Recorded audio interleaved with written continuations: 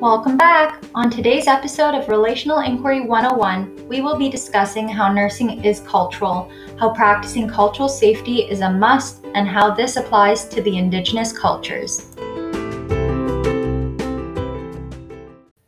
Now, this is a topic I'm very passionate about.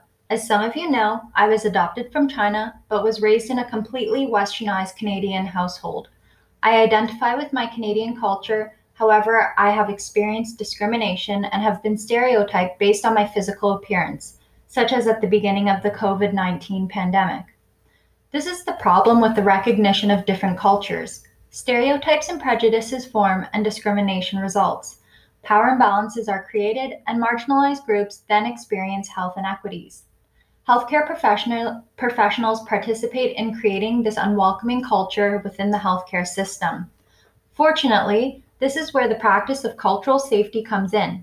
By practicing cultural safety, these unnecessary inequities can be minimized.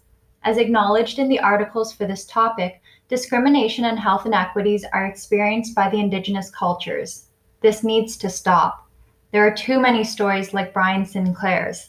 Sinclair was an Indigenous man who died at a Winnipeg emergency room while waiting over 34 hours for medical attention for a blocked catheter.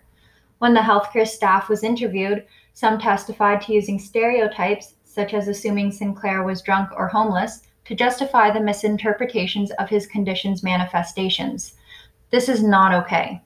Cultural safety calls upon healthcare professionals, like nurses, to challenge power relationships, to reflect and question their own biases, prejudices, and stereotypes, and to shift the focus of culture in the sense of shared values, beliefs, attitudes, and practices to culture in the relational contextual sense, which acknowledges the interaction of historical, political, social, economic, physical, and linguistic factors.